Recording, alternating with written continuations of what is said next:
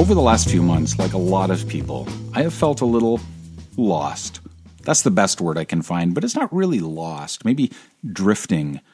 I felt and still feel like I am holding my breath and I keep forgetting to exhale.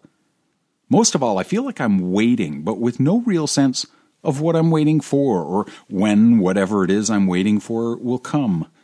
I'm back to being bored, which is a hard thing to admit when so many others have problems so much larger than boredom. But in my defense, I don't mean I've got nothing to do. I mean, I can find plenty to do. If keeping busy is the goal, I can fill the hours. But most of us are self-aware enough to know that not every activity is going to satisfy the deeper longings or push away the boredom or the anxiety in the same way. I'm not looking for something to do. I'm looking to do something that matters. I don't know if the pandemic has made some of the things with which I normally fill my time feel trivial, but it sure feels that way. It feels like I've lost the urgency with which I once approached things.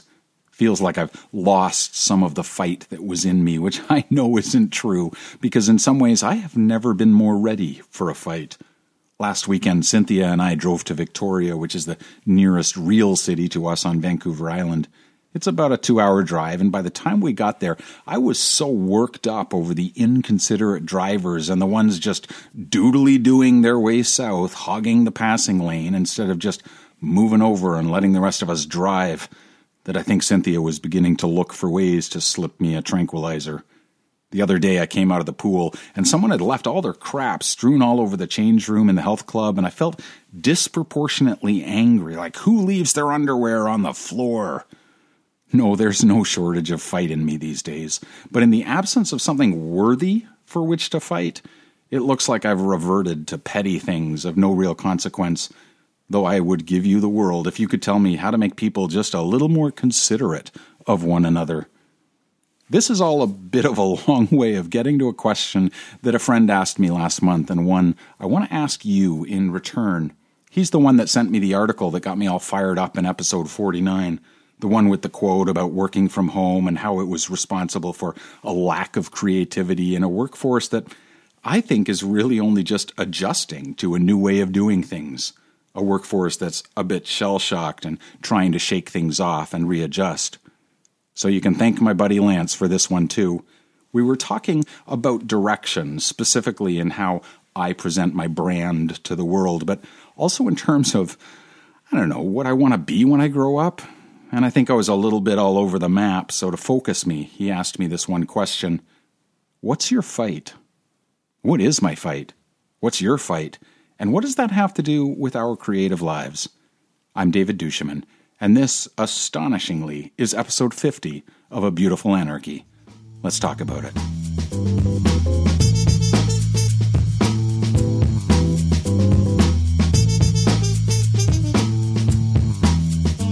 When my buddy Lance asked me what my fight was, he was not asking what I struggle with.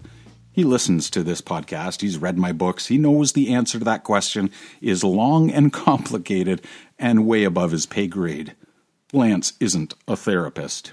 He's in advertising, and he understands creative people and stories and how we communicate that clearly to the world we want to serve. He wasn't asking what I struggle with, but what I struggle for. What I choose to fight for. And it turns out my answer to that question is not only a what, but a who.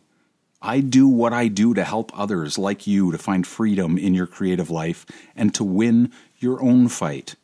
I want to help others make art, make change, make a difference.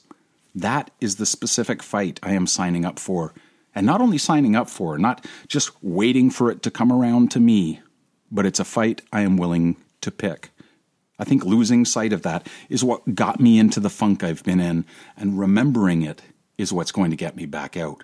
My fight with a capital F is my why. It's what makes the other daily skirmishes worthwhile. It is what motivates me when the steam runs out. And when I look back at the various things that I have done with my life, it's the thread that ties it all together. It's why I went to theology school, why I did comedy. It's why I became a humanitarian photographer. To help others live better lives. It's the same reason some people fight to save the planet or fight for the rights of the marginalized. Some people fight for beauty. some for their families. I think that's the reason I've been in such a funk lately. I forgot what I was fighting for. Or maybe it's because I've just been sitting around waiting for the fight to come to me. I don't know if I've become lazy or just comfortable, but I suspect that this feeling of having lost some of the fight that was in me has more to do with losing sight of the fight that I have chosen to be in. Not everyone likes the fight metaphor. I've had emails suggesting it's too violent, and I get that. On my best days, I am much more of I'm a lover, not a fighter kind of guy. But as poetic as that sounds, as noble as it feels, it's bullshit. We fight for what we love, and there are many ways to do that, not all of them violent. As much as I wish we lived in a world where we could achieve the things we need and long for without a struggle, without obstacles and opposition, we do not. Before the Reverend Martin Luther King Jr. made the quote so well known, it was Theodore Parker, a 19th century reformer and abolitionist, who said that the arc of the moral universe is long but bends toward justice. I love that idea, but I don't believe it. Not on its own. I wish I could, and I don't believe Parker or King believed it either. If they believed the arc of the moral universe bent toward justice all on its own, neither of them would have fought so tirelessly to make it so. Nor do I believe they could have sustained that fight, in both cases for their entire lives, without love. The creative life, whether your efforts are to bend the arc toward justice or beauty, the preservation of the planet, the dignity of the forgotten, the health of the sick, or the joy of others, is not one of passivity. The arc does not bend itself. It is a fight, and it's a fight much easier to win when it is driven by something larger, like love. I think it's also easier when it's a fight that we pick, when we intentionally engage in it and we fight it on home turf, on our terms. But it begins by acknowledging the fight. It begins with choosing it. It begins with something for which we are willing to take some licks. The question, what's your fight, is about identifying that which is most important to us. It's not just our why. It's the why that matters so much we're willing to go to the mats. It's the why with bigger stakes. It's the why that begs us to ask ourselves every day, if necessary, how important we believe it is that we do our work. If you don't think it's important, how likely is it that you will fight for it? How much would you be willing to risk for it? What about you? What's your fight? What's the thing for which you will go to the mats? What's worth the energy and the inevitable bruises? What's worth the daily foray out of your comfort zone and into the ring? For what or for whom are you willing to pick a fight in order to bend the arc? The reason I'm asking, for those of you who thought this was a podcast about creativity, is this. Knowing your fight and choosing it gives focus. It focuses attention and requires that we not expend our strength haphazardly. It clarifies the challenge. Focus and challenge. Those are two of the most important conditions required for us to get into flow. And while I talk a lot about flow being one of the great keys to greater creativity, the man who formalized the idea of flow, Hungarian-American psychologist Mihaly Csikszentmihalyi, talked about it in broader terms.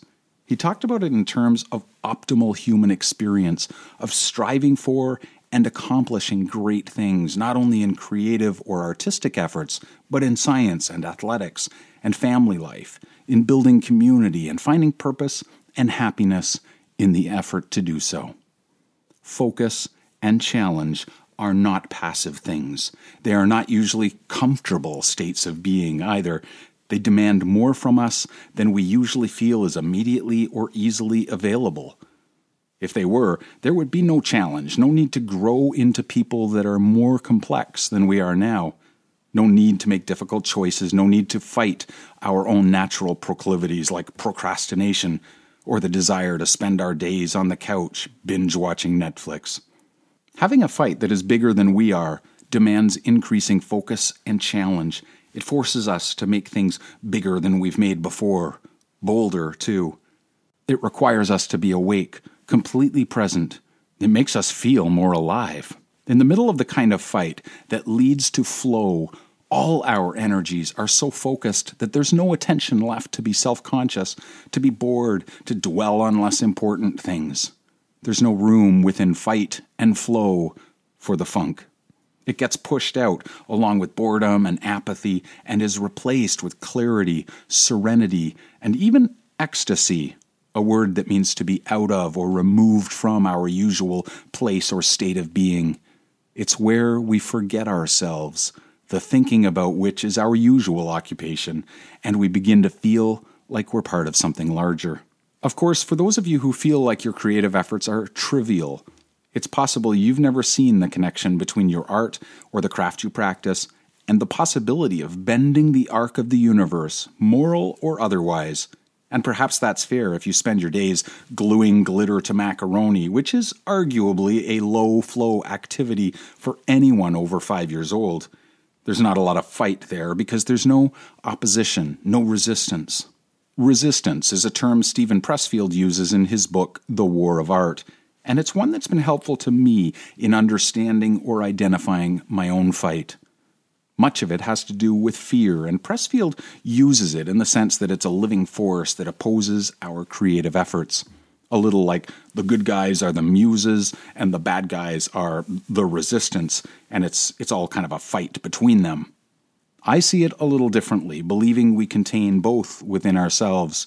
But while the resistance through my fears and my procrastinations, my doubts, and the voices from the past that often slow or stop my work, while this resistance presents obstacles to my work, they are not the reason I fight to begin with. They have nothing to do with the thing for which I am fighting. I don't do what I do just to live in a world free from my own doubts. That's too small. I fight in hopes of living in a world that is increasingly free of your doubts, your fears, and the resistance that holds you back. I fight because I know creative freedom is not only where you are happiest and most yourself, but it's where you too will take up your own fight. I don't know what your fight is. It's possible you don't either, not yet. Or maybe you've just forgotten it lately, as I have. God knows many of us have been fighting multiple things at once this year, but I'm hoping the question helps. There's got to be some bigger thing that you love enough to fight for it. Truth, beauty, a future for your children that includes fish in the sea and wild places and clean air. A world more inclined toward justice than it is now. Education in places where it now suffers, joy in places it is now suppressed. It's just a metaphor, but if you can find your fight, you can find your flow, and if you can get there, you can bend the arc in any direction you choose. Thank you so much for joining me and for being part of this, for giving me an audience and a chance to speak not only my mind but my heart.